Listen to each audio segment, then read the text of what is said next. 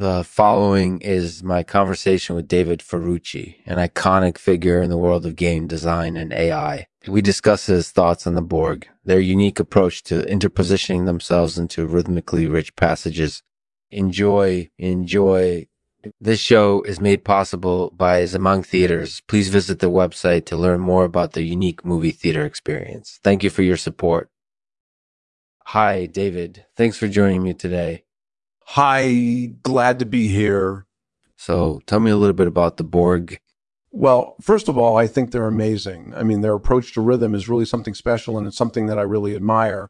I think it's an interesting way to compose music, and I think it's something that could really stand out in the music industry. Yeah, I can definitely see how that could be a powerful tool. So tell me a little bit about how you came up with the idea for the Borg. Well, I actually got the idea for them while I was working on my previous game, Star Trek Armada 2. We had this sequence where we were attacking a planet, and part of the battle involved firing off these huge Starfleet ships into space.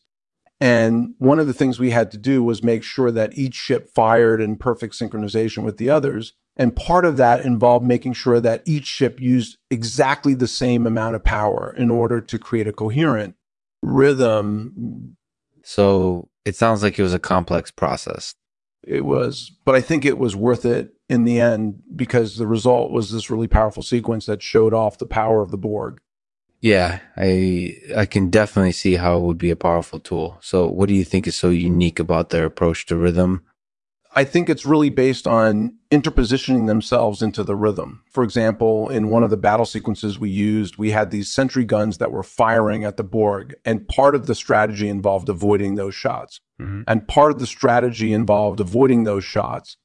And in order to do that, we had to time our moves so that we avoided the sentry guns without disrupting the rhythm of the battle. So it sounds like it was a really important part of the game. It was. And I think it added a lot of depth and layers to the overall experience.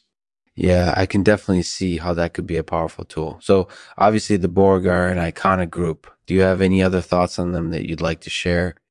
Yeah, I think they're an interesting example of something that can stand out in the music industry. And I think their approach to rhythm could really make a difference in the sound of future music games.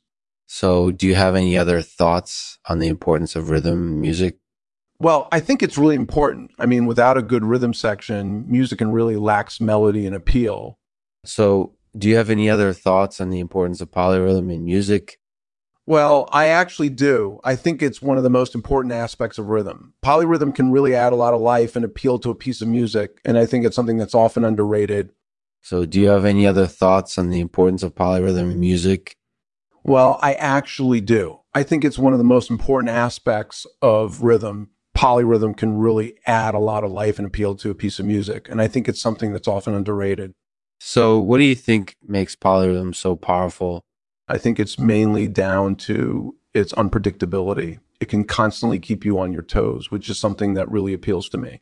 So would you say that polyrhythm is something that ties together different music genres? Well, I think it definitely does. I mean, polyrhythms are often found in genres like blues, rock, and jazz, and I think they play a really important role in those styles of music. Plus, they can also be found in electronica and even world music, which is an interesting genre unto itself. So do you have any final thoughts on the importance of rhythm in music? Yeah, I do. I think it's something that should never be ignored because without good rhythmic harmony, melodies can often lose their appeal. Thanks for having me, Lexman. Thanks for listening to today's Artificial Podcast. And don't forget to check back next Sunday for another new episode.